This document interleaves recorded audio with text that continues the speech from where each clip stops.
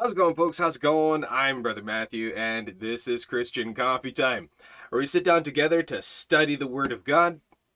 And here we are again, picking up where we left off in our walkthrough of the Gospel of Mark. So please grab your Bibles, notepads, and pens, and turn with me to the Gospel of Mark, chapter 10. Going to pick up where we left off at verse 27. Now, this is quite apropos, picking up right here at this verse because I have bad news and I have some good news. So we'll start with the good news. And taking a look at this passage, we're going to be looking at what the Lord says about salvation itself. We're going to kind of go over this again because this is very important for what I have to share with you folks. Something extremely surprising, shocking, but yet at the same time kind of not surprising by seeing the way things are going in the world, how it's going in the circle of Christendom, just the corruption and everything that's going on. It's just insane. So we take a look at this passage here in Mark chapter 10. Jesus, looking upon them, says, "With men it's impossible, but not with God. For with God, all things are possible." Now, what is Jesus talking about? This is why it's so important to pair Scripture with Scripture, rightly dividing the word of truth. Line upon line of Scripture, precept on precept of Scripture. We take a look at the Word of God, what the Bible says, the Holy Bible, the Holy Writ, God's Word. What does the Word of God say? Not people's opinions, places, things, commentaries, catechisms, councils, creeds, whatever else. It doesn't matter. All of that in the world of religion, all of the stuff, all the books, all the commentaries, all the stuff out there is utterly, absolutely irrelevant to the nth degree. Only what the Word of God, plain and simple, between the pages of Genesis and Revelation, book, chapter, verse, that's the only thing that's necessary. Everything else is irrelevant. We then learn how to properly read the Bible. We then properly learn how to study the Bible. We then properly learn how to apply Scripture with Scripture, comparing this passage with this passage, this context with this context, and learning how to study doctrine, theology, the fundamentals of the faith by using the Bible alone. The Word of God alone. So many people out there throw around sola scriptura, sola fide, all of those things, the Word of God alone, by faith alone, sola gratia, by grace alone. They throw these terms around. They say they live by these, they apply these, they believe in these, but their personal practice kind of contradicts them. You take a look at what they are preaching and teaching and what they're holding to, what they're practicing, and it's the complete opposite. They say sola scriptura, but all of their doctrine and theology is determined by the councils, creeds, commentaries, and catechisms. Denominational distinctives. I just came across an interesting video on Pastor John Piper. Many of you have probably heard of him with Desiring God Ministries. Pastor John Piper, well, he's a heretic. A video just came out that shows using Piper's own teaching, own words, his own voice, flat out saying faith alone doesn't save. It's the fight of faith that earns your salvation. If you don't fight lusts, you're not going to heaven. If you don't fight temptation, you're not going to heaven. That your salvation is hinged upon your maintaining holy works. He flat out says this. That faith alone doesn't save. There's another one bites the dust. But Okay, he says that. He's a big name. He has a big ministry. Massive influence. Massive influence. Huge following. He's got fancy degrees and master's degrees and doctorates and everything else going on out his ears. Tons of experience, tons of influence, tons of learning and all this stuff. Okay, but let me just ask you a question, folks. Can an unlearned farm boy who knows nothing, a little unlearned, country girl who picks up a Bible, opens it up, just reads the Bible, and reads Ephesians 2:8 and 9, Titus 3:5, and what Scripture says about salvation is by grace through faith alone. It teaches that it's not of yourselves, it's not of works, not of righteous works, not by works of the law, but by the faith of Jesus Christ. That we're saved by believe on the Lord Jesus Christ, and thou shalt be saved. That's what the Bible says. Can these unlearned children stand up with a Bible and be more accurate in the Scriptures than these high-learned, highfalutin doctor masters of the theology and all this stuff? Would they be more accurate? Is it possible that an unlearned child with a Bible could be more biblically accurate than these individuals? You asked the question there, Bobo, why doesn't the Holy Spirit convict him? That's a very good question. Because, well, technically, now I'm not God. I can't see the hearts of men and hearts of women. All I can do is judge righteously by the word of God. Now, how do you do that? It's judging by Scripture, what Scripture says. Now, is it possible that John Piper could be saved, got deceived later on, and is now preaching something that is unbiblical? Can a Christian fall into deception? Yes. Can a Christian make errors and mistakes? Yes. Can a Christian be deceived for a while and fall into biblical contradiction? Yeah, it can happen for a while. But here's the thing. This is where we got to be very careful with individuals like this. Now, he may sound Christian. He may be preaching Bible. But the gospel of salvation that he is now preaching, well, not just now, but he's been preaching it for a while, is a works-based system of salvation. John Piper preaches sanctification to earn justification. He puts sanctification before justification. That you have to earn it. You have to maintain it. You have to keep it. Now, what kind of gospel is that? That's a false gospel. That's a false gospel.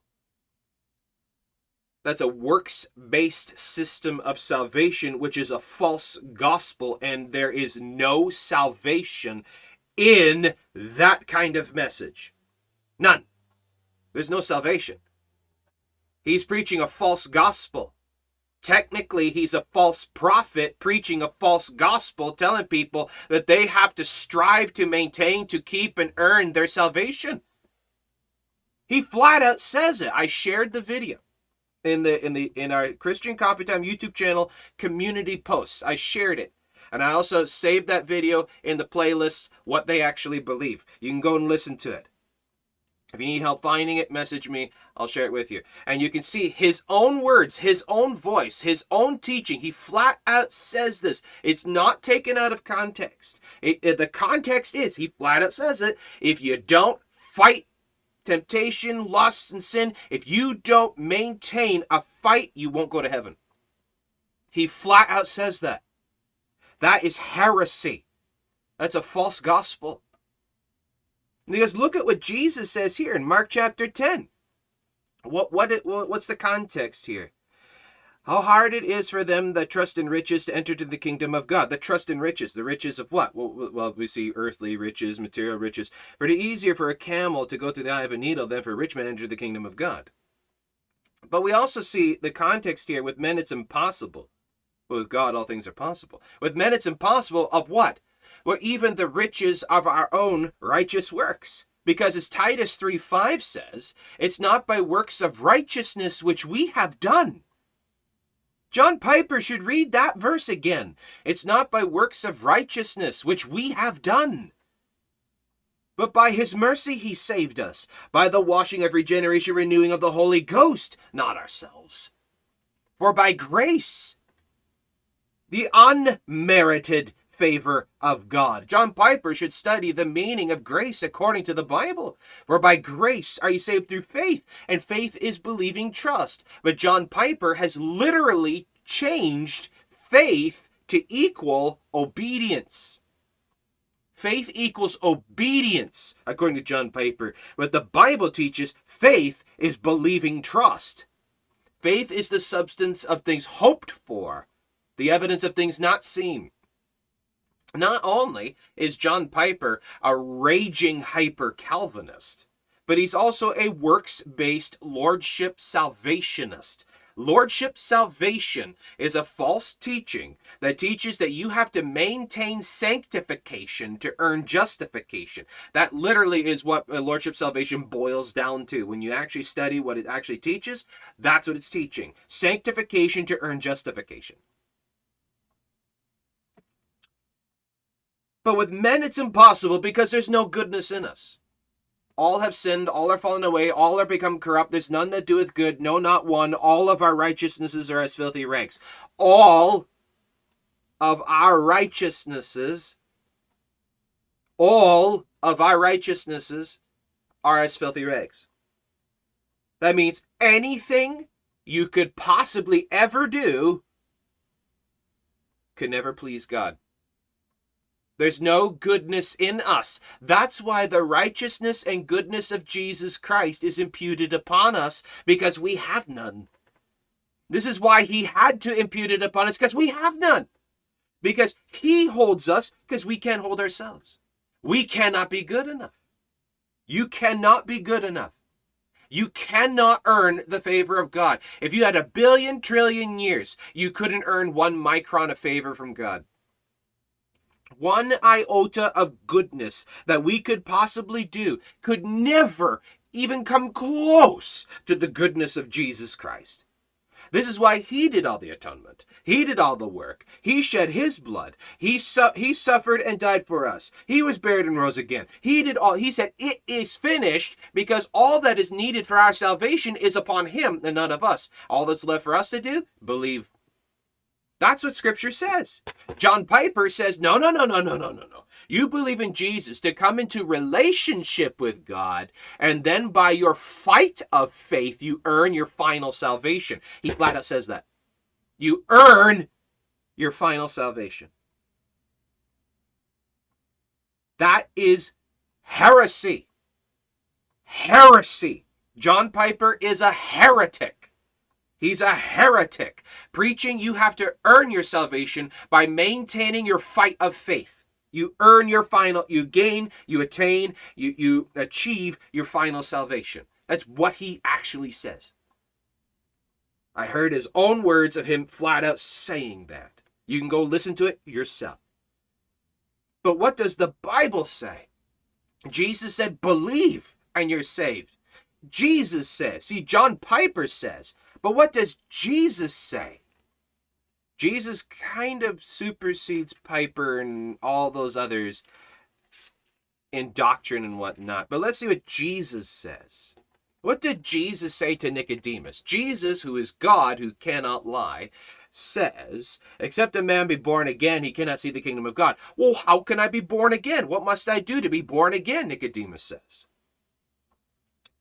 What did Jesus say? Verse 12. John 3, verse 12. If I have told you earthly things, and ye believe not, how shall ye believe if I tell you of heavenly things? And no man hath ascended up to heaven, but he that came down from heaven, even the Son of Man which is in heaven. And as Moses lifted up the serpent in the wilderness, even so must the Son of Man be lifted up, that whosoever believeth in him should not perish, but have eternal life. What does it mean to believe? Is belief works? No. Belief is not works.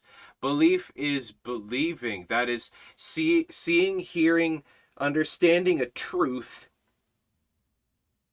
and accepting that truth as absolute truth and as your now personal truth.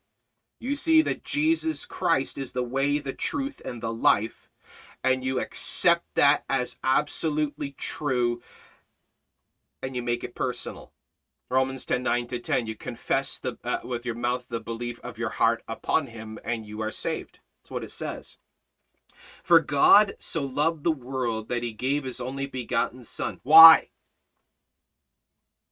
Because we can't atone or attain or work for our own salvation. There needs to be a substitute. There's the substitutionary sacrifice of the Lamb of God. Behold the Lamb of God, which will take away the sin of the world. For God so loved the world that he gave his only begotten Son. God purchased the church with his own blood. That whosoever believeth in him should not perish but have everlasting life. It doesn't say whosoever believes and maintains works. It doesn't say whosoever believes and fights the fight. It doesn't say whosoever believes and does and keeps and maintains and self-atones and achieves and works in charities or does this, does that, abstains from this, abstains from that. It doesn't say that. It doesn't say whosoever believes and does a physical work or maintains something is saved. It says whosoever believes in him should not perish, but have everlasting life. For God sent not his Son into the world to condemn the world, but that the world through him might be saved. He that believeth on him is not condemned. It doesn't say whosoever believes and maintains something will not be condemned. It says whosoever believes alone, belief alone. Belief alone in the Lord Jesus Christ is what saves. It's what it says. Because what does it also say in Ephesians? It's not of yourselves. It's not of yourselves. It's not of yourselves. It's a gift of God, not a reward. The gift of God. It's the free grace gift of God. Because it's not of works. It's not of righteous works. It's not by works of the law. He that believeth on him is not condemned, but he that believeth not is condemned. It's not failing to fight the fight and maintain. No, it says unbelief. Rejection of the word of God. Rejection of Jesus Christ. That you refuse to believe. That's what condemns you. You're damned in your sins. And there is no salvation from your sins if you're rejecting Jesus Christ, because only Jesus Christ can save you from the condemnation of your sin. That's what it says. He that believeth on him is not condemned, but he that believeth not is condemned already, because he hath not believed in the name of the only begotten Son of God. Period. It doesn't say because they have not believed in the name of the only begotten Son of God and failed to maintain righteous works. It doesn't say that. Let's look at Romans. Romans chapter 10, starting at verse 9. That if thou shalt confess with thy mouth the Lord Jesus and shalt believe in thine heart that God hath raised him from the dead, thou shalt be saved. Says nothing about maintaining works and righteous works and law keeping and anything else that you could possibly do. It doesn't say and maintain your fight until the end, till you can achieve your final salvation. Doesn't say that. Doesn't say that. Now, what is faith according to the word of God? Well, in Hebrews it says faith is the substance of things hoped for, the evidence of things not seen. Not seen. not seen. That means it's not of outward, it's not of maintaining and keeping and achieving and atoning and doing and not doing. Faith is believing trust. Faith is believing trust. Faith is not works. Faith is not obedience. Faith is not doing. Faith is believing. Faith is believing. Faith is believing. That if thou shalt confess with thy mouth the Lord Jesus, and shalt believe in thine heart that God hath raised him from the dead, thou shalt be saved. With the heart man believeth unto righteousness, and with the mouth confession is made unto salvation. Salvation is imminent. Salvation is not earned. Salvation is imminent. Salvation is not earned. For the scripture saith, whosoever believeth on him shall not be ashamed, for there is no difference between the Jew and the Greek, for the same Lord over all is rich unto all that call upon him. For whosoever shall call upon the name of the Lord shall be saved. That's a present tense affirmative. The moment that you call upon the Lord Jesus Christ as your Lord, God, and Savior for salvation from your sin. You see your sin, you see the cross, you see your damnation, you see the salvation, and you believe on the Lord Jesus Christ for salvation from your sins. You confess with your mouth the belief of your heart. Saved. Saved. Immediately. That's what it says. That's what it says. I've been saying it for so long. It doesn't matter who it is. It doesn't matter how many degrees they have. It doesn't matter how high of a grand pumbaa they are, how many people follow them, how big name they are, how big organization ministry. It doesn't matter what catechism, creed, commentary, whatever they call themselves. It doesn't matter who they are. If they contradict the word of God even remotely, if they add anything additional to the work of salvation, they're wrong. The Bible's true. And John Piper has just revealed himself as false, as wrong, as a false teacher, because he teaches a works-based system of salvation. He contradicts the word of God. He changes grace into a reward. He changes faith into works obedience. He changes belief into a secondary aspect, because you now have to help Jesus save you. That's what he teaches. He's no better than a Catholic. He's no better than the Catholic Church, because he literally teaches the same thing. That you believe in Jesus to come into a relationship, and now you got to work at and achieve your final salvation when you die. That's literally what he says, and that's literally what the Catholic Church says.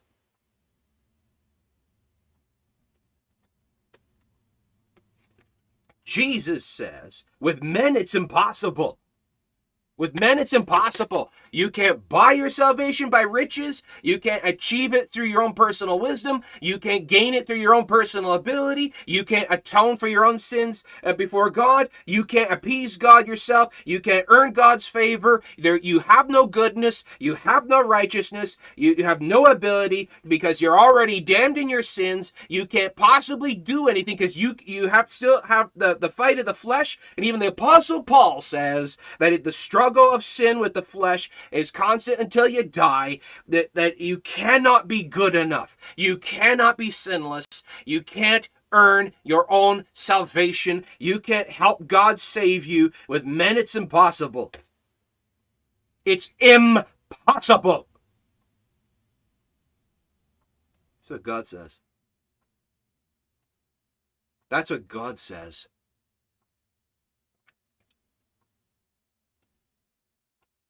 And it's absolutely just heart-wrenching. I watched the video. I heard John Piper say it. I swear to you, my mouth was agape, and I was just staring at the screen. I couldn't believe that what I was hearing. Another individual, a high-named so-called preacher, Pastor John Piper, of Desiring God Ministries, on record of saying, faith alone does not save. You have to achieve your final salvation by maintaining your fight of good works. I couldn't believe it. He rejects salvation according to Scripture. He says that salvation by grace through faith alone is wrong, is not true. He says it's not true. He says faith alone does not save. I heard that. I just said to the Lord, why? What's going on? That's what I said to God. I'm like, what's going on? What is going on? What is happening? Why are so many preachers and teachers and evangelists and professed Christians falling into works-based orthodoxy? What is this?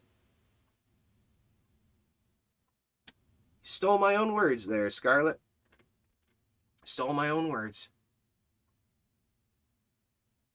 We're seeing it. It's right in front of our eyes, folks. It's right in front of our face. It's right in front of our eyes. It's happening. And it's so prevalent. This works-based orthodoxy. Damned of God orthodoxy. That you must achieve and gain and attain and strive in some form of self-holiness to earn favor with God and achieve your own salvation. That somehow belief alone is not enough. You have to do something in addition to believing. This is damned of God. It's an accursed false gospel. It's doctrines of devils. It's anathema maranatha. Though we or an angel from heaven should preach any other thing, it's accursed of God. Do people not study their Bibles? No, they don't. No, they don't. No, they don't.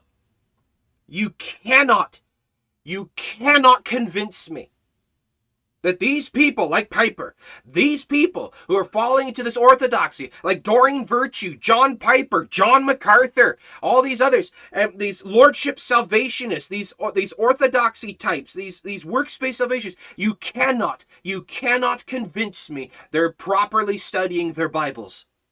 Because they're adding to the Word of God the words and doctrines and traditions of men, and they're interpreting the Bible through the lens of catechism, through the lens of councils, through the lens of other things. And they're not just reading and studying and believing the Word of God alone. They're not. Jesus says, with men, it's impossible.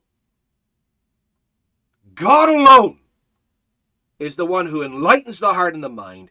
God alone is the one who convicts of sin. God alone is the one who saves the soul. God alone is the one who holds the soul in his hand. God alone is the one who writes your name in the Lamb's Book of Life. God alone is the one that perseveres in keeping our salvation. God alone has the authority of salvation. We don't. We do not affect our salvation in any way, shape, or form. It cannot be lost, taken away, or recanted. It cannot be earned, gained, or maintained. It cannot be atoned. You cannot affect your own salvation. All you do, all I do, all we do is believe, saved, or refuse to believe, and we stay in unsalvation. We stay in the state of sin and condemnation, and we're not saved. All that's upon us is to believe. That's what the Word of God says. That's what the Word of God says. Lordship salvation is a gospel of hell. Lordship salvation is doctrines of devils. Lordship salvation teaches you must maintain. You must strive to gain. You have the power in your hands. That if you don't keep, maintain, achieve, atone, then you're not saved. If you're not maintaining fruit, you're not saved. Salvation is in your hands. They put sanctification before justification.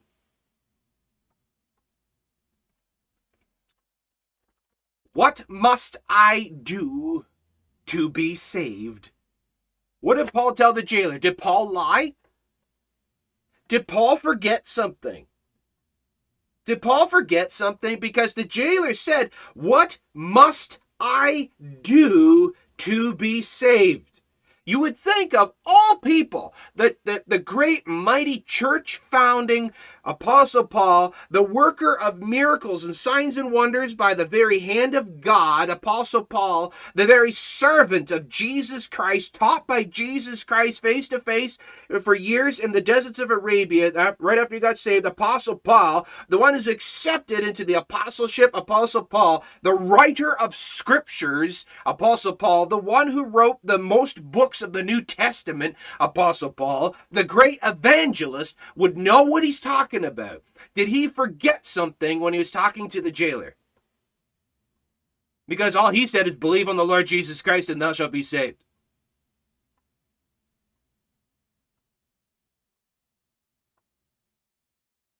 Did Paul forget something? Is Paul wrong? Because he didn't say anything about works. He didn't say anything about maintaining and striving a fight to achieve your final salvation. He didn't say. He says, you will be saved. You are saved. That you will be born again, saved of God, washed clean by the Spirit of God, indwelt by the Spirit of the living God. You'll be held in the hand of the Lord Jesus Christ, our holy Lord God, the hand of the Father, the hand of the Son, sealed by the Spirit, name written down in glory, born again, saved if you believe on the Lord Jesus Christ. That's all Paul said. So what is this? And you also got to do something. You also got to help Jesus keep you. You have to earn it because you'll be investigated at the end of your life. God will see if you're worthy enough to enter heaven by your maintaining of holiness. What is that? That's called heresy. That's called doctrines of devils. Devils, they're trying to pretend to be servants of righteousness, ministers of righteousness. They spew this filth into the minds of people and tell them and convince them and cause them to betray the very salvation of our Lord Jesus Christ. It's treason of the Most High God. It's treason of heaven to add something to the work of Jesus Christ. Saying that the very work of Jesus Christ is insufficient, that you have to do something in addition to believing, is treason. Treason. With men, it's impossible. God is the one that saves. God is the one that holds. God is the one that works it out. He did work it out. On the cross, in the grave, and on resurrection morning. He did all the work. To say that I have to do something in addition is saying that Jesus was insufficient. His salvation, his work is incompetent. He missed something, and I have to put myself on the cross, meaning that I have a form of righteousness in myself that is equal to the righteousness of Jesus Christ. Do you understand what that's saying? I'm a God. If my righteousness is required, if my works are a requirement, that is literally equating my abilities to the abilities of Jesus Christ and saying I'm a God because I'm just as good as Jesus. My goodness is just as good as the goodness of Jesus. My righteousness is just as good as the righteousness of Jesus, and I'm a God. Blasphemy, heresy, anathema, maranatha, accursed of God, false gospel, doctrines of devils. That's what that is. That's what that is. People don't understand what they're saying. They don't understand what's coming out of their mouth when they say faith alone is not enough to save. When they say grace alone is not enough to save. When they say no. Faith plus works. Faith plus works. No, they don't know what they're saying. The ignorance is pouring out of their mouths. And they say, well, I've been a Christian longer than you have. I've been reading the Bible for X amount of years. That I went to schools. I got diplomas. I got masters. I got degrees. That I studied the Bible. You may read it. You may study it. You may have all that stuff, but your degrees came from a bubblegum machine. And you may have read the Bible, but you don't understand it because you're literally changing and twisting and modifying the scriptures. You're redefining the very meanings of the words, and you're adding your works to the works of Christ to save you. All because someone calls himself a Christian, say they love God, say they love Jesus, say they read the Bible, say they go to church, doesn't mean they know what they're talking about. All because they've gone to Bible school, got the diplomas and the degrees, and a big name, famous, and everything else, doesn't mean they know what they're talking about. All because they use the religious language, orthodox language, and they may quote Bible verses and call themselves a preacher or pastor, doesn't mean they know what they're talking about. Folks, this is so important. This is so serious. This is as serious as hell because people are going there believing works-based gospels. This is as real as the doctrine of hell itself because that's where those works-based gospels will take you. It's Christ alone, it's faith alone, it's grace alone. That's it.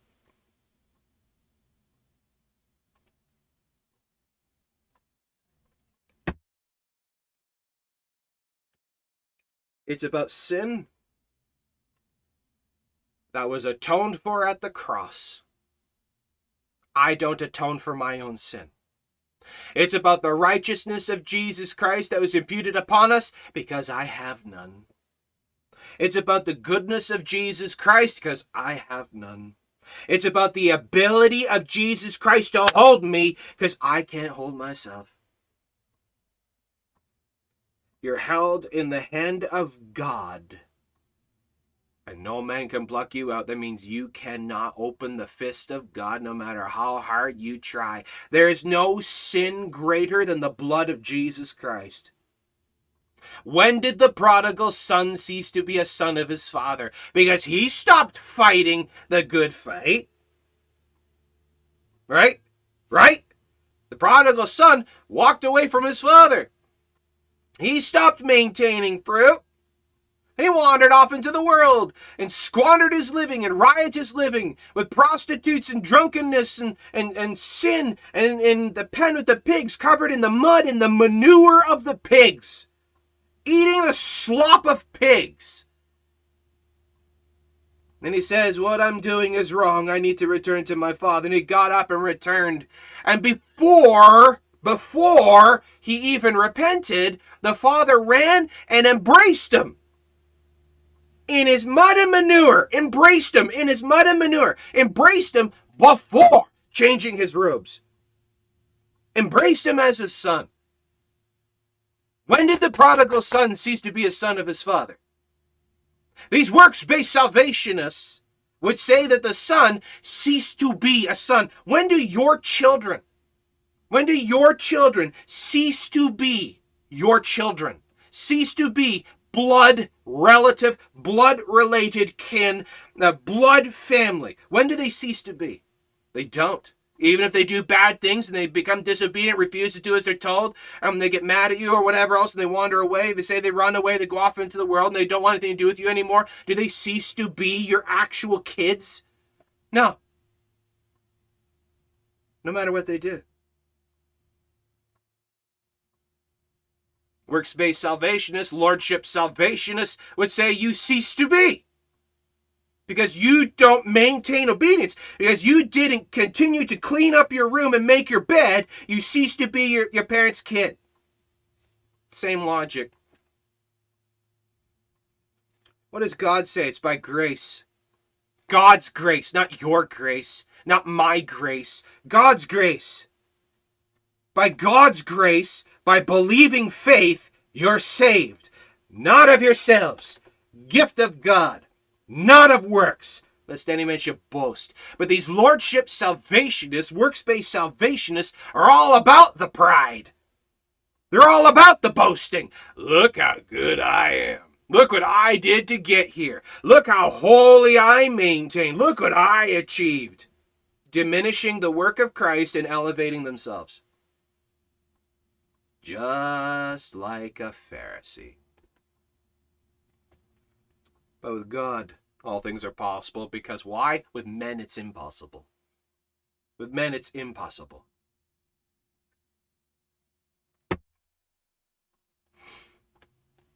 Jesus says,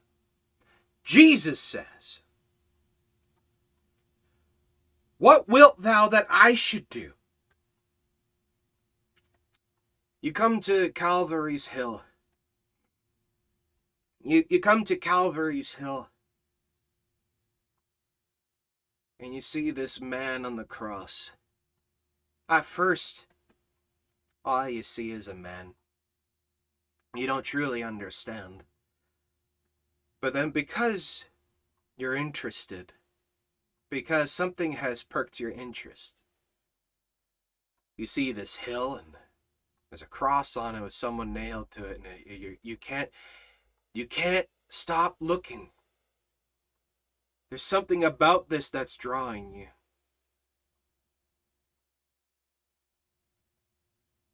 So you walk towards the hill.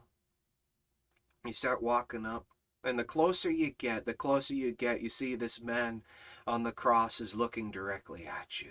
He's locked eyes on you. You start to feel a grief, a heaviness. You see the torture that he went through, the beating and the torture, the pain and the agony. You see him gasping for breath and writhing on the cross. You see the blood flowing from his wounds. You see the nails in his hands and his feet, a crown of thorns on his head, his face beaten to a bloody pulp. And through the ragged gasps, he says, I did this for you, because I so loved you. You get closer, you hear it more clearly, and you start to realize you had a hand in putting him there. Your sins. You see how horrible of a person, because this is true love on the cross, and you start to wonder, what is love? What is goodness? Who is this one? And you start to hear the stories. Other people stand around and start telling stories of who this man is. You hear his name is Jesus. You hear that he's the Christ, and people start explaining to you what that means. Start helping you to understand the person of Jesus Christ. You hear how it was prophesied that this one would come. And several hundred years ago, holy men spoke of this exact moment, and it's all fallen into place. The works, the righteous works. You see, this man says, I was blind, I was a leper, I was lame, I was dead. Look what this man does. And they start telling what this man preaches and teaches. You're standing there, you're hearing it, and it's convicting. And you start to realize your own self, who you really are. You're a sinner. You're lost. There is a God. And the conviction starts to weigh heavy. It gets heavier and heavier and heavier, so heavy your knees start shaking. You get closer and closer to the cross. And now you're standing at the very feet of this one, and you can't stand any longer. The weight of it all just causes you to fall on your knees, right in a pool of blood. Christ's blood. You're kneeling in the blood. And it clicks. The blood of Jesus Christ washes away all sin. That without the shedding of blood, there's no remission of sin. The wages of sin is death, but the gift of God is eternal life through Jesus Christ our Lord. And you see this one as the sacrificial lamb for you, just like it was prophesied, just like he said, just like it was foretold, and just like it happened. It is. He is. You hear it ringing from Pontius Pilate behind you. This one said that for this purpose am I come. I said I could free him, but he says, no, you can't, because this is why I came. I came to do this. You hear the apostles behind saying, he told us that this is why he came. This is going to happen.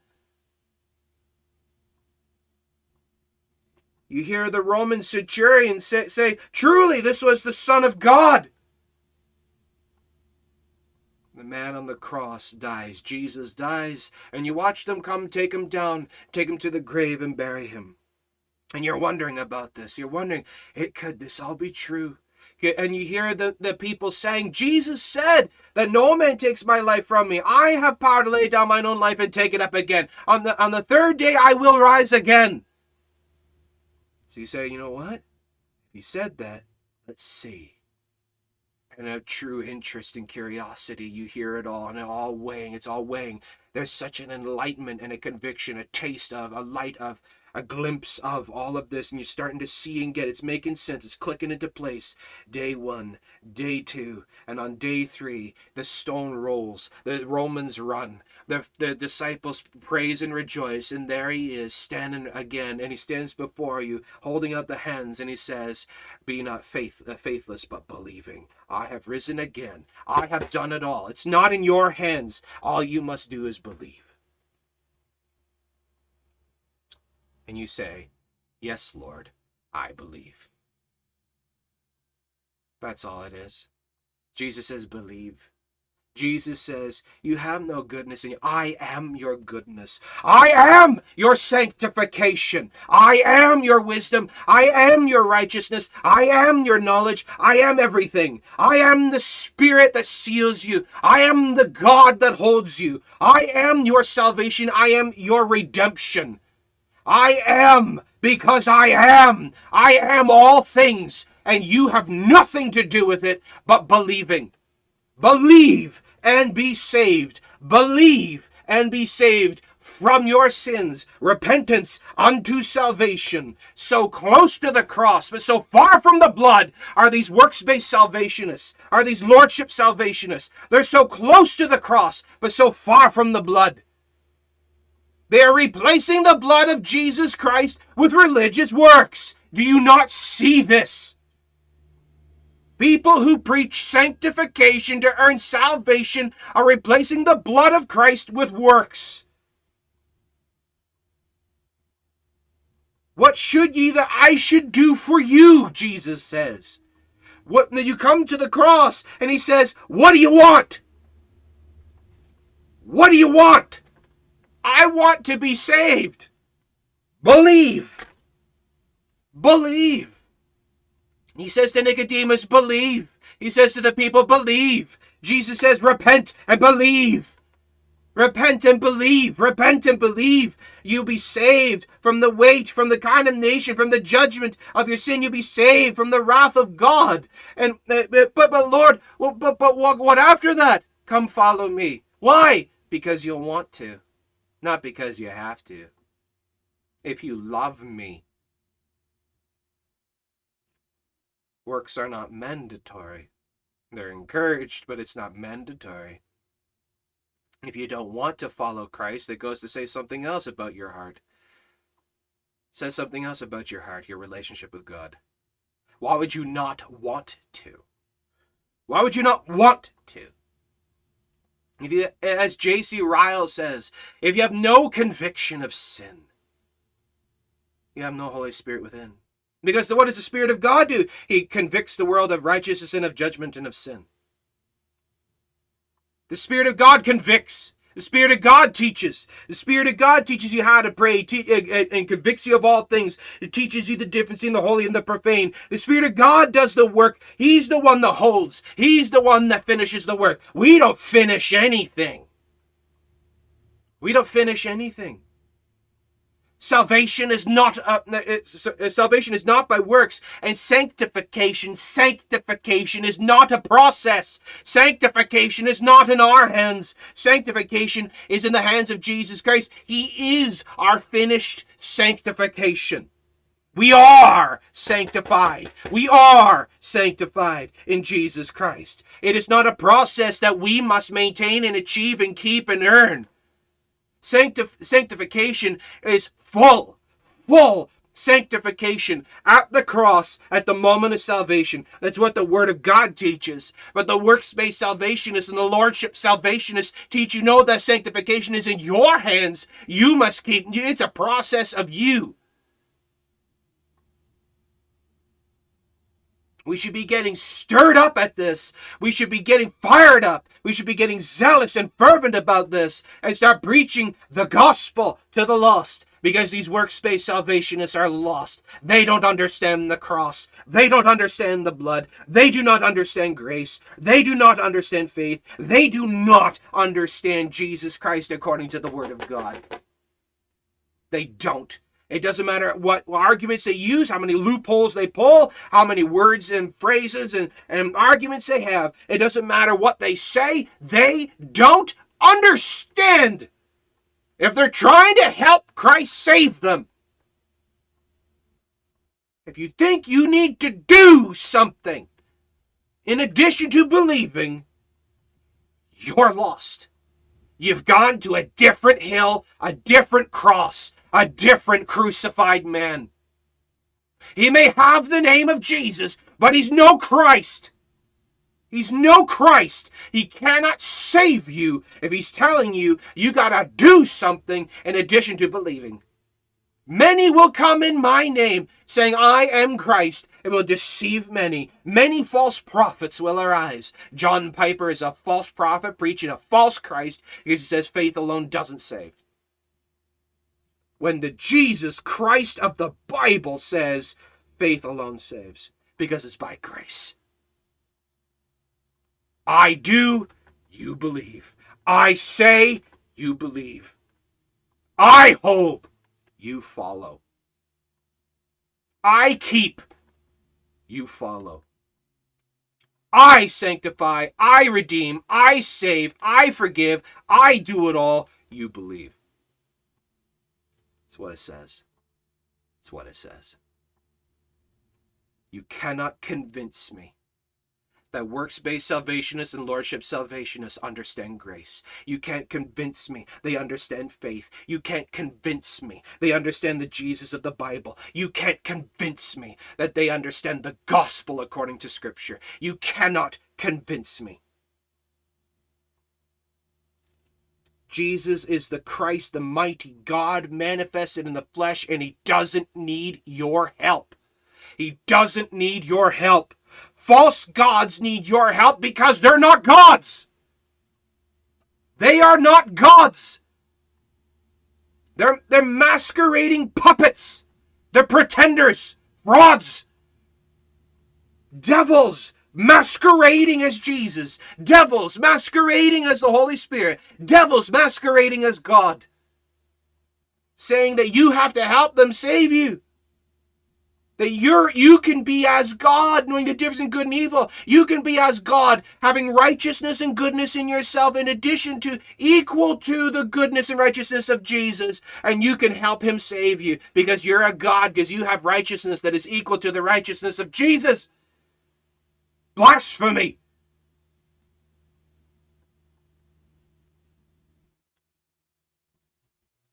So many false prophets out there. So many false teachers. So many false hills. So many fraudulent Jesuses. So many fake crosses out there. Fake crosses.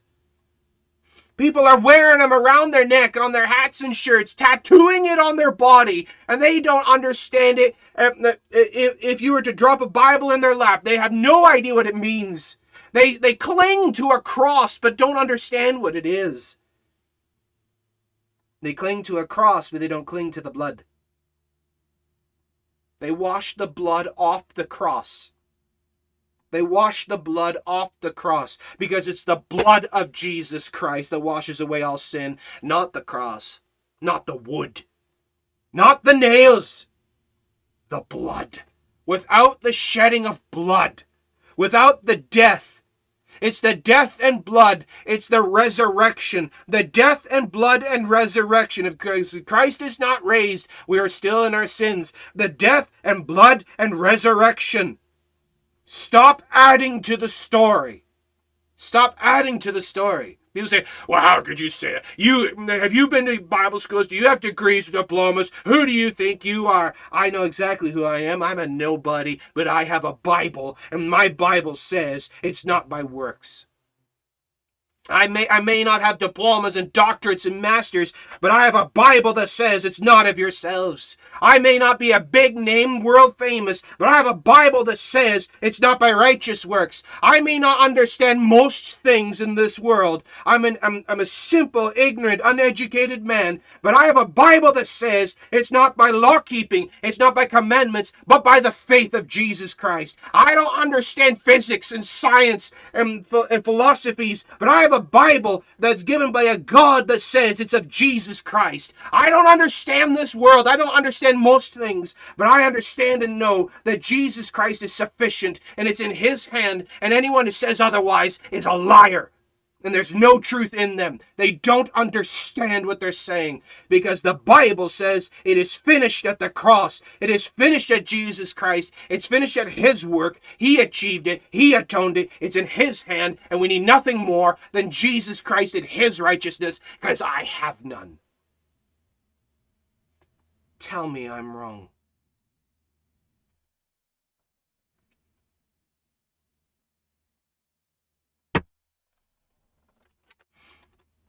A wretched, vile, wicked, sinful person that comes to the cross and sees Jesus Christ, sees their sin, and believes on the Lord Jesus Christ, is born again, saved, the moment they confess they believe. And their salvation is permanent, sealed, forever, once saved, always saved, because that's what the scripture says, and anyone who says otherwise is a liar and doesn't understand the scriptures. Tell me I'm wrong. Tell me I'm wrong. With men, it's impossible. With men, it's impossible. We don't convict. The Word of God does. I don't save. The Word of God does. I don't keep. The Spirit of God does. I have nothing to do with it. The Spirit of God does. He is the one that baptizes with the Holy Ghost and with fire. He is the one that forgives of all sin. He is the one that convicts the hearts and minds of the people. He is the one that draws the rich and the poor. He's the one that calls all men to him to repent and believe. He is the one that atoned for the sins of all the world. He is the one that went to the cross, not me. He shed his blood, not mine. It's his work. He said, it is finished. He did it all. I have nothing to do with it. I have nothing to bring to the table of my salvation other than the sin that made it necessary. As the great preacher Jonathan Edwards says. But these mock priests that dare stand up in pulpits and tell people that faith is insufficient, these false prophets that tell the multitudes and deceive and lie to them, telling them that salvation by grace through faith isn't true. Telling them that you have to bring something to the table in addition to believing. These mock priests, mock preachers, false prophets, damnable heretics, deceiving people into hell, giving them a false sense of salvation, telling them that they're saved by their keeping of hens.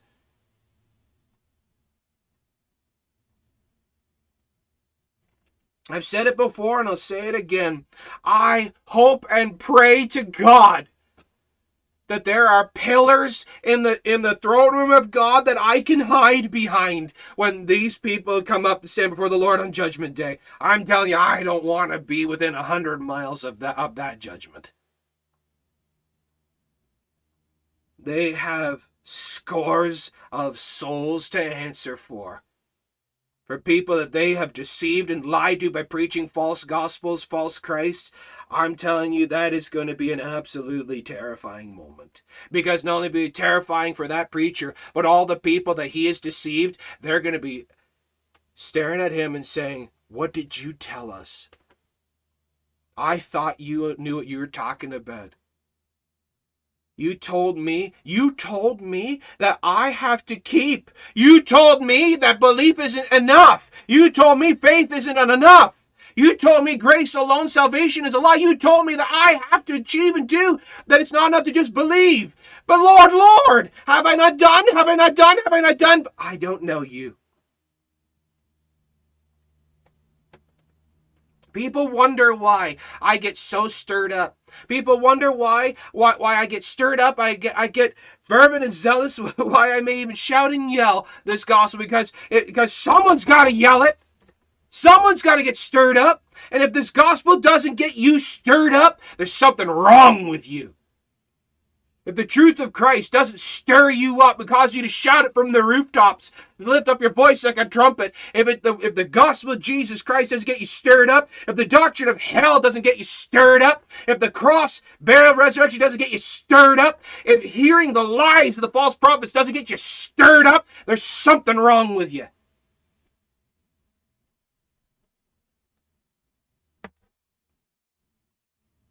Someone's got to yell it. Because there's so much yelling from pulpits today, a yelling of lies, heresies, blasphemies, false teachings, false Christs, false gospels, false crosses.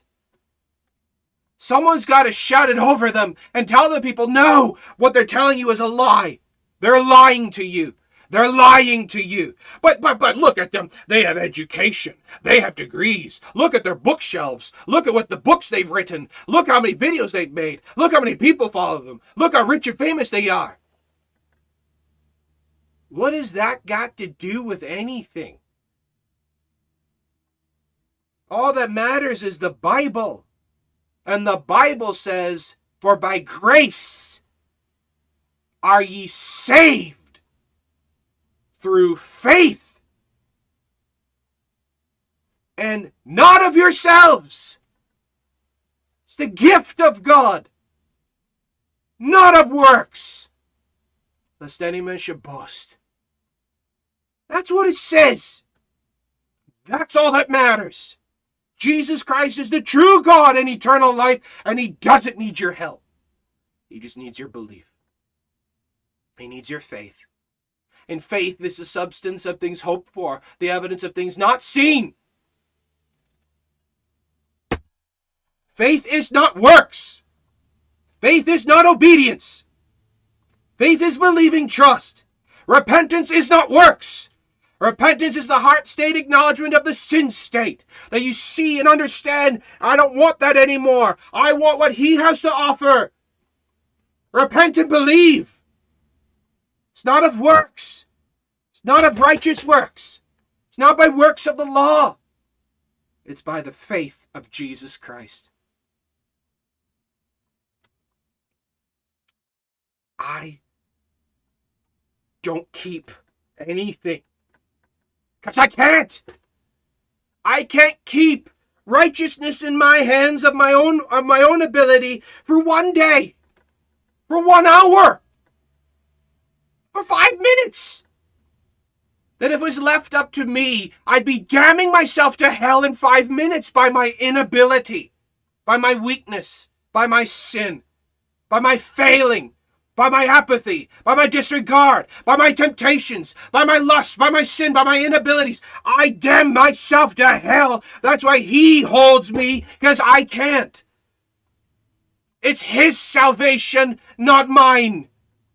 It's his righteousness, not mine. It's his sanctification, not mine. It's his goodness, not mine. It's his cross, his blood, his burial, his resurrection. It's his work, his atonement. It is finished. He said it, not me. I don't declare when it is finished, because he's already said it. The fight is already over.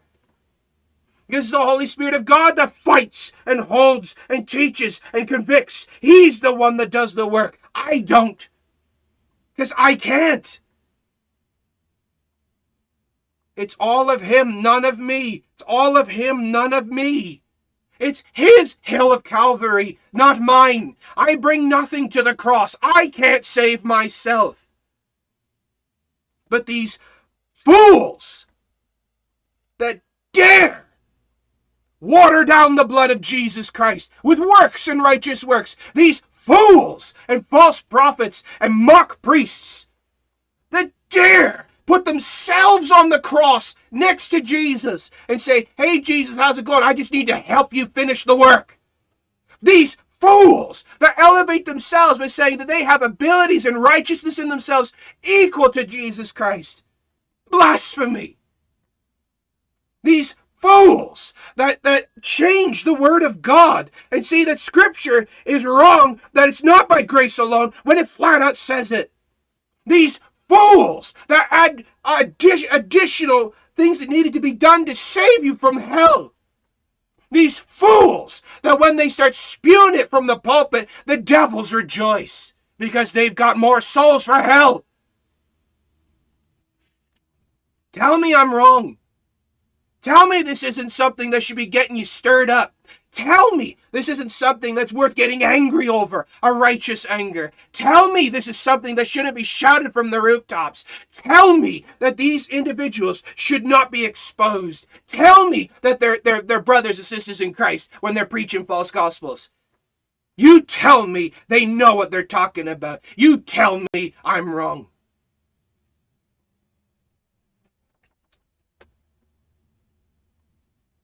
The great falling away is here. We see it. The evidence is all around. People making Christianity about rules and laws and protocols and denominational distinctives and buildings and stained glass and robes and charities and do's and do-nots. They're missing the whole point. It's not about me and my ability, what I look like. It's not about my robes and my righteousness. It's not about my doing and not doing. It's about Jesus Christ and Him crucified, buried, and risen again. It's all about Him and it's not about me. And if you're getting that wrong, if you get that twisted around, if you put sanctification before justification, if you get staring at the waves, you're not looking at Christ, you're going to sink into heresy.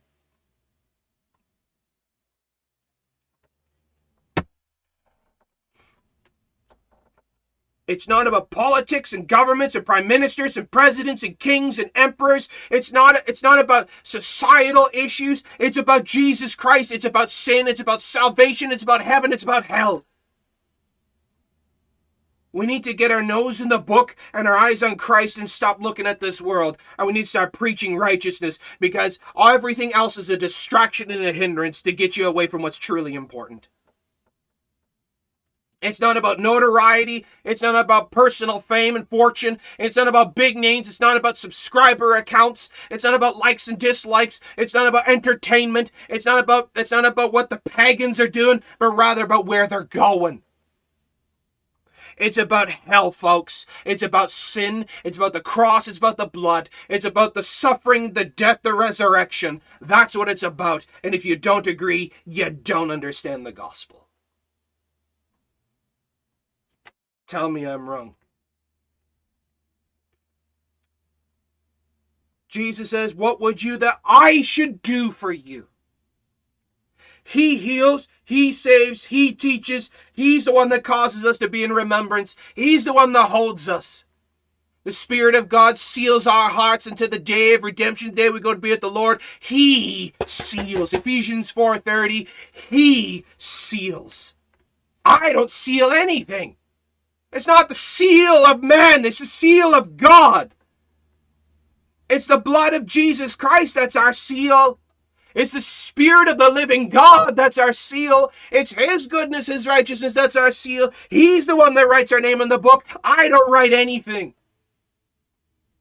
But these works-based salvationists and lordship salvationists are saying, no, it's your hand, your ability, you're the seal. You seal your own salvation.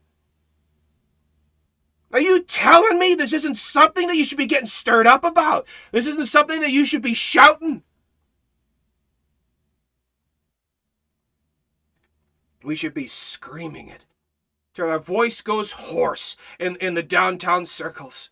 We should be going to every street, every corner, and telling the people, repent and believe in the gospel, for the kingdom of heaven is at hand. We should be going to every house, every person. We should be telling everyone, warning them, you cannot be good enough to get into heaven.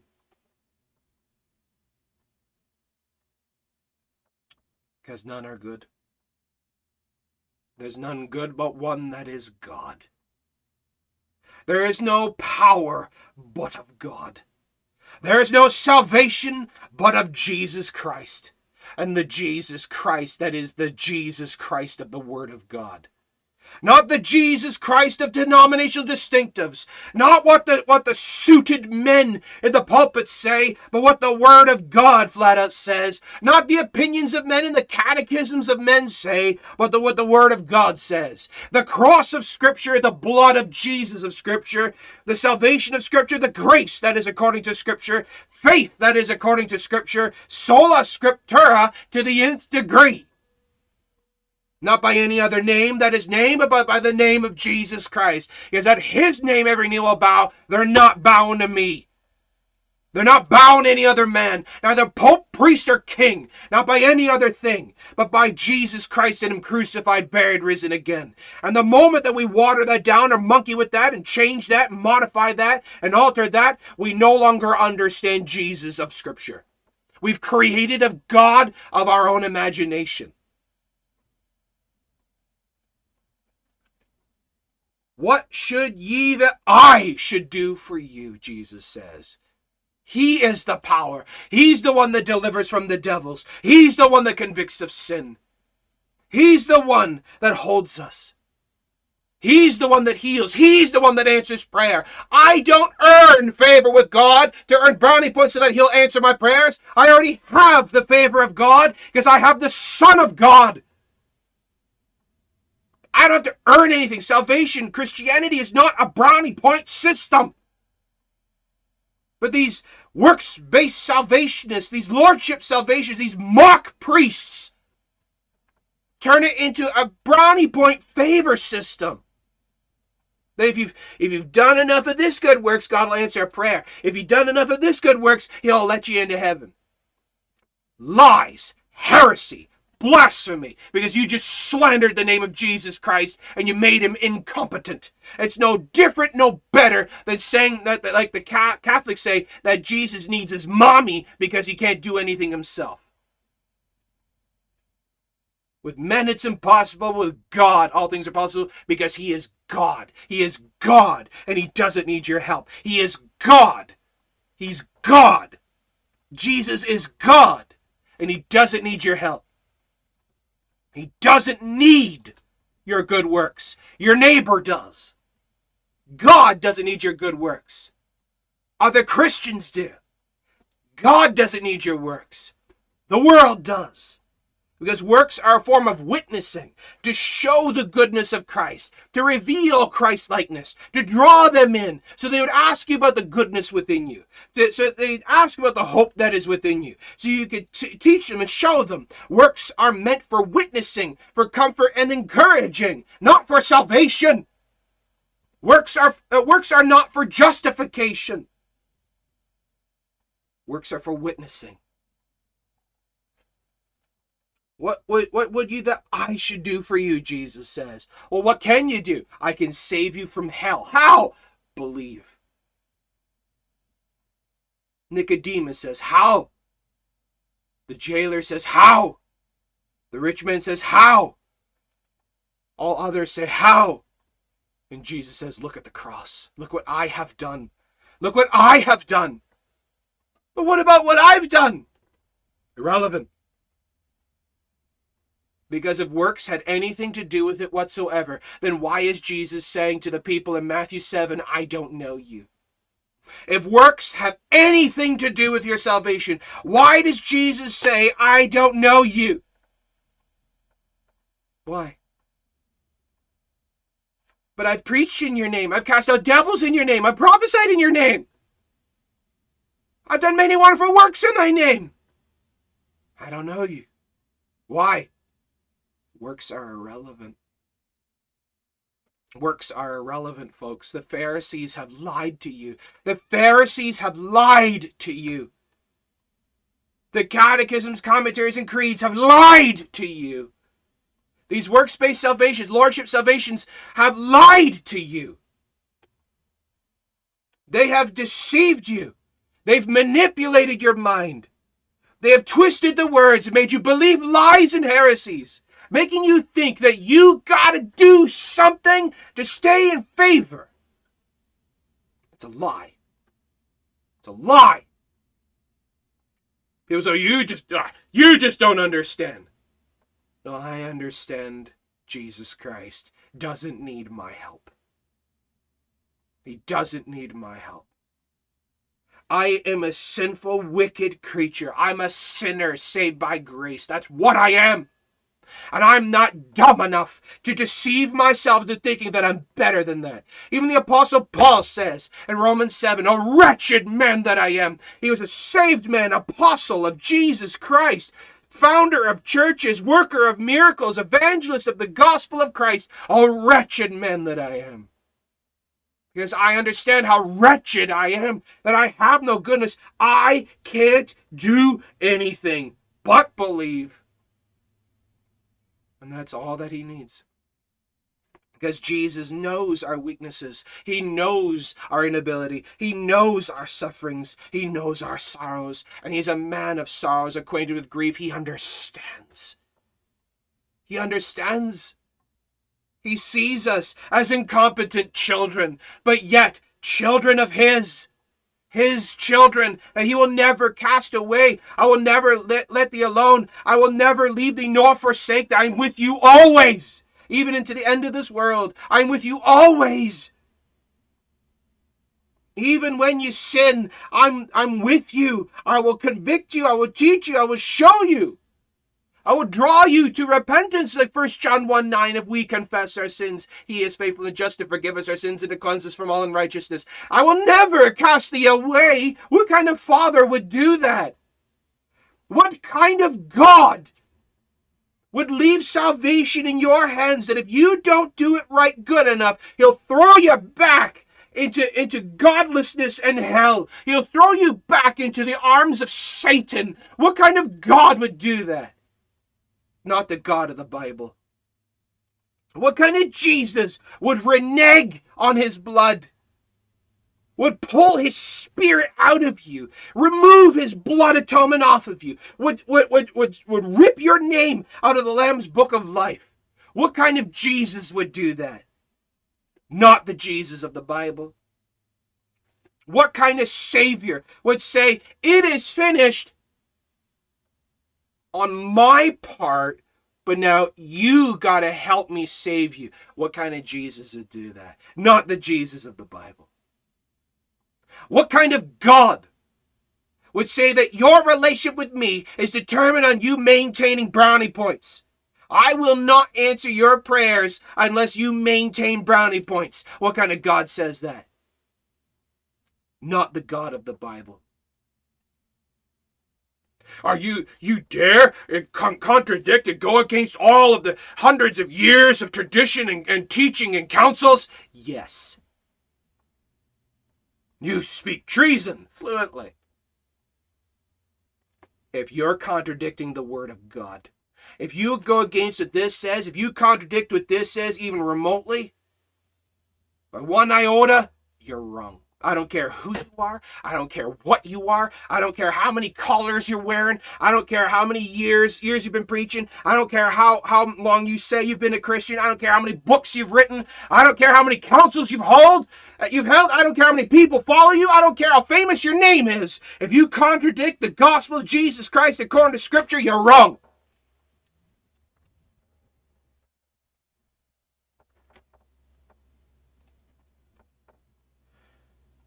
I don't want to know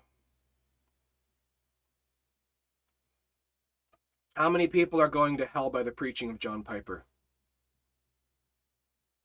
I don't want to know how many people are going to hell by the preaching of Lordship salvation.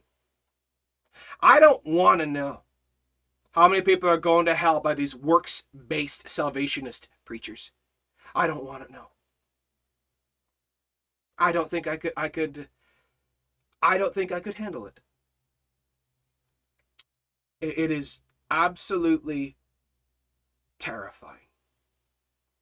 People walking and singing and praising God and praising the name of Jesus, thinking they're saved. Thinking they're saved. Only to die and open their eyes in flame and torment. That is the most masterful deception the devil has ever done. That is a worse sin than any other sin in this world. That is a worse sin, a worse crime to God than even what the Aztecs and the Canaanites did. That's worse than Sodom and Gomorrah. That is the worst, the most vile, disgusting, wretched deception the devil has ever done. Is to give people a false sense of salvation in a false Christ. Because they think they're saved because they did something, because they're keeping, they're maintaining, and they're praising Lord, Lord right now, but they're going to be screaming it later. People in this life thinking that they're going to heaven, thinking they're saved, they're saying they believe in Jesus, only to open their eyes in flame and torment because they're believing in a works-based system. You tell me that's not something you should be getting right furious about.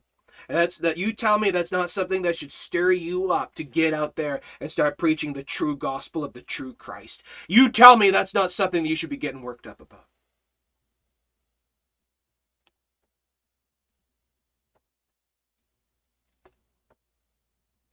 That's why, folks. That's why. I keep going over it and over it and over it and over it and over it and over it again and again and again and again and again. Who is Jesus? What is salvation by?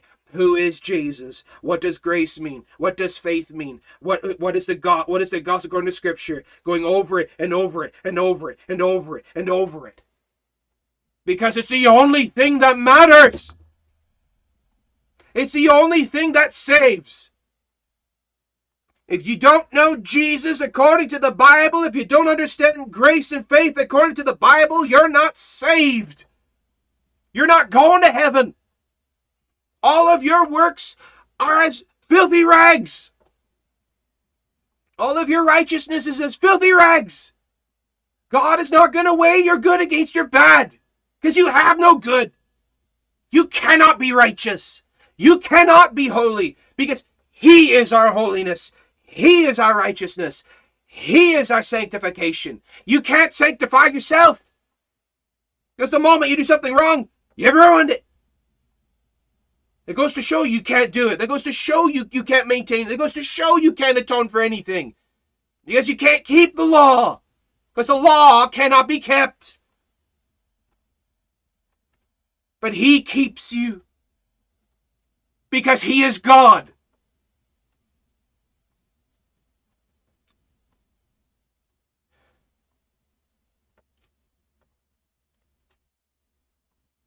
We need more men and women who will preach grace, who will preach faith, who will preach the Lord God Jesus Christ and nothing else. We're coming up. Our back is against the wall. We've come down to the wire. We're here, folks. We've arrived.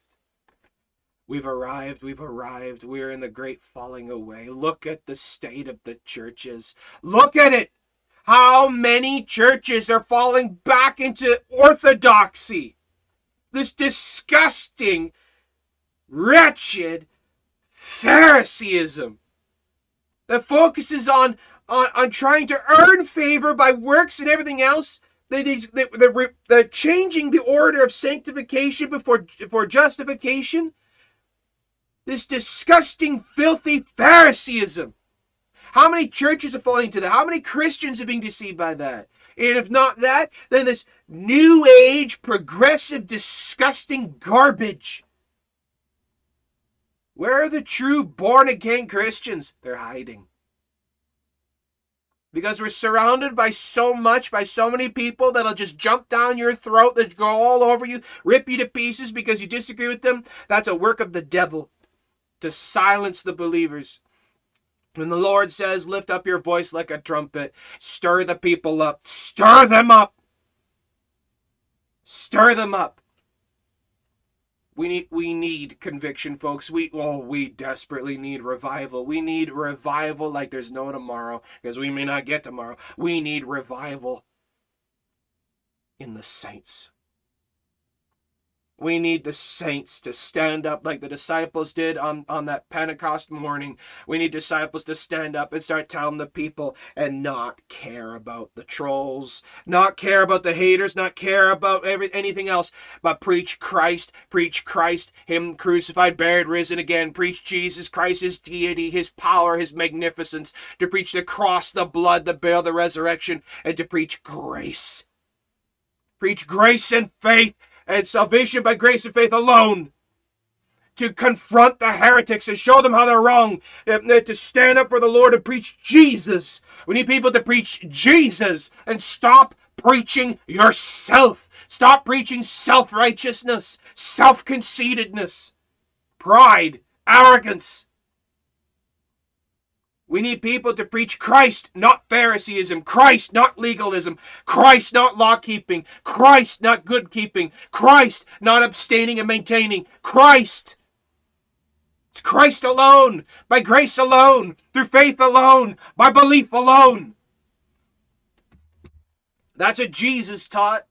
That's what the disciples taught. That's what the early church preached. That's what they went to the Colosseums preaching. They went to the death preaching that. They were tortured and beaten and slaughtered and abused and misused in ways you can't even imagine. But they preached it. They held it. And what are we doing with it? We're hiding it under a bushel under the bed.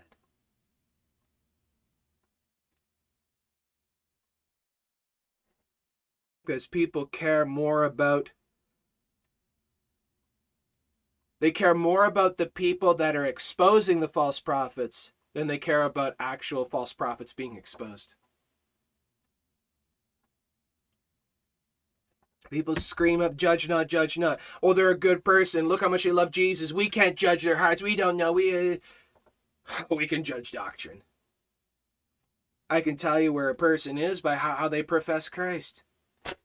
The moment someone denies the deity of Jesus Christ, not saved. The moment someone says that it's by works, not saved. The moment that someone says salvation can be lost, no, they believe in a works-based gospel. We judge by the gospel, we judge by doctrine, we judge by what the word of God says, not by how good they are or what else they affirm, but rather what they affirm about Jesus Christ for salvation. If they don't get these tenets right, they're not saved, no matter how good they are, no matter how nice they are, no matter what they say. If they get the principles of the gospel wrong, they're not Christians. They're not. The moment someone says that faith alone does not save, they're preaching a gospel that is the enemy of God. And I don't want to be in their shoes. You tell me I'm wrong.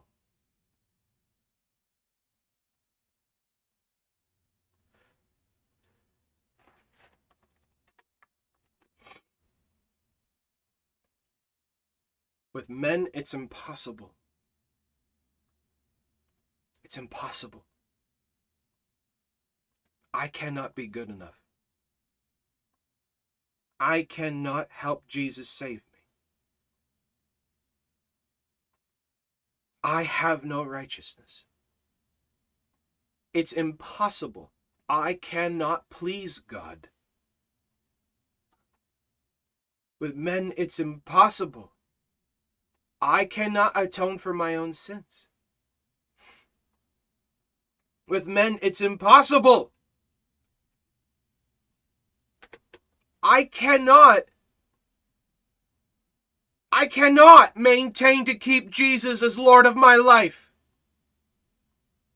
I can't. I've tried. You've tried. We've all tried. It can't be done. We sin constantly. We keep messing up. He is Lord. We don't make him Lord. He is Lord. I don't make Jesus, and he just is, because he's the I am. He is God. He is Lord. I believe. And he is God. I don't make him anything. He is God. He is my Savior. He is my Lord. He is my King. He is my salvation. But what do I keep doing? I keep straying. I keep wandering. I keep sinning. I keep messing up. Day after day after day after day. But that's why he gave us his promise of grace, of forgiveness. He is faithful and just to forgive constantly. And he will never let us go, no matter how often I sin and mess up. I don't keep anything. I don't maintain anything. I don't do anything but believe. This is what the Lord says. This is what God says. God, Almighty, Sovereign Lord, King, Creator of the universe, who came down in the form of men, named Jesus. He says, believe, and that is sufficient. I will do the rest. I will teach you how to pray. I will cause you to be in remembrance of everything. I will hold on to you and nothing can pluck you out of my hand. I will make you my sheep. I will write your name in my book. I will teach you all things. I will be your sanctification. I will be your wisdom. I will be your knowledge. I will be your redemption. I will do it all because I am the I am. I am God, and there is none else, and that means you aren't either. I am your righteousness because you have none. I am your goodness because you have none. I do everything right because you can't. I atoned because you can't.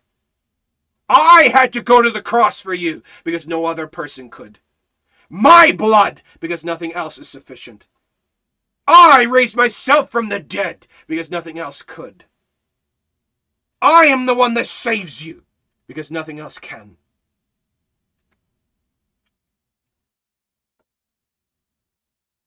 And the moment that you change that, the moment you modify that, the moment you add to that, the moment that you water down the sovereign all power of God unto salvation, the moment you water that down, you add to that monkey with that, the moment you do that, he ceases to be God. And you have elevated yourself as equal to God.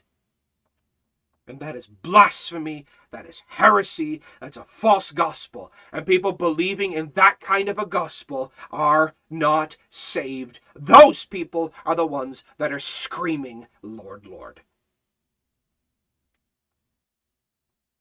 I don't care what argument you use. I don't care what kind of language you use. I don't care what books you bring to the table. I don't care what arguments. I don't care what principles. I don't care what you say. I don't care what you say. The moment you bring works, righteous works, water, baptism, creeds, commentaries, councils, popes, priests, kings, fathers, whatever, I don't care. The moment you bring anything else, the moment you change what the word of God flat out says, the moment you modify this and alter the words, the moment you do anything, you've changed God. You've created an idol. You've created a false God. You've created a false Christ. And the apostle said, though we or an angel from heaven should preach any other gospel unto you, let them be accursed. Tell me I'm wrong. Tell me I'm wrong. Show me book, chapter, verse. Show me. Without contradicting any other set point of scripture, you tell me I'm wrong. It is so direly important to get doctrine right. It is so important to get it specifically accurate. If they're not believing according to the word of God, then what God are they believing? Because it ain't from the Bible. Tell me. Which Jesus? Which God? Which gospel? Which hill? Point me to a hill. Which hill holds the true Christ? Which cross should I embrace? Which one? Because there are many. The land is pockmarked with hills. Thousands of crosses. Thousands of Jesuses. Which one saves? Which one saves? Which one? The way is narrow, and few there be that find it. Broad is the way that leads to destruction, and many are deceived thereby. Many will come in my name, saying, I am Christ, and will deceive many. Many false prophets will arise. Satan can appear as an angel of light, and his ministers can appear as ministers of righteousness, whose end shall be according to their works. Examine yourselves to see if you're in the faith. Are you?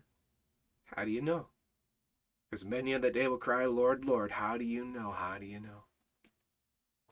How do you know? What are you believing?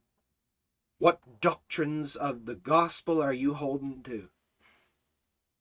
Because there are so many people out there that are deceived, that are being deceived, that are deceiving. The great falling away, many shall fall away. The great falling away, there should be a great falling away. Let me ask you a question and we'll end it here. I have a question for you. My younger brother, a while back, said something just so profound. I never really thought about it like this. It stuck with me. It's just... What did you think the great falling away would look like?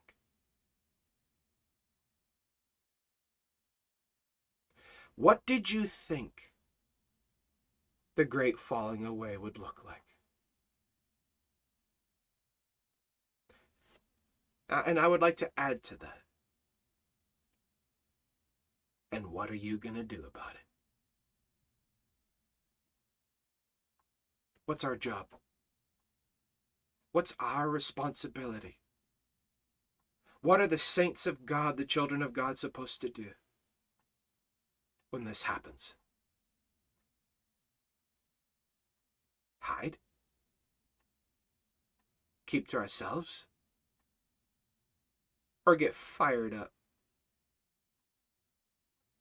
I don't know about you, but as for me and my house, we're going to get fired up.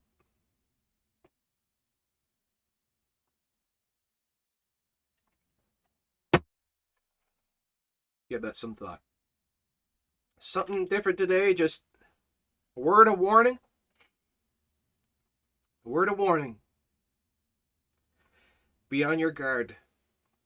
Satan goes about as a roaring lion, seeking whom he may devour, and he takes the form of many. Not just as he doesn't, the devils don't always come to you as devils of hell. They don't always come to you as roaring lions that you can hear a mile off. Sometimes they come as looking like righteous servants of God. The devils will come wearing suits and ties. They'll come carrying briefcases and Bibles. They'll stand in pulpits. They'll sit in the pews. They'll shake your hand and smile to you and ask you how you're doing. They will call themselves fellow believers. The devils come in many forms, saying many things, doing many things. But how can you determine where truth is? What did you think the great falling away would look like? What are you going to do about it? So please give that some thought. So, we need to be on our guard, and we need to take the faith seriously. We need an avalanche of conviction and revival. But how can we do this? You can't be good enough. You can't maintain your sanctification. You can't earn God's favor. You already have it. So what's left for you to do? What did Jesus say? What would ye that I should do for you? Lord,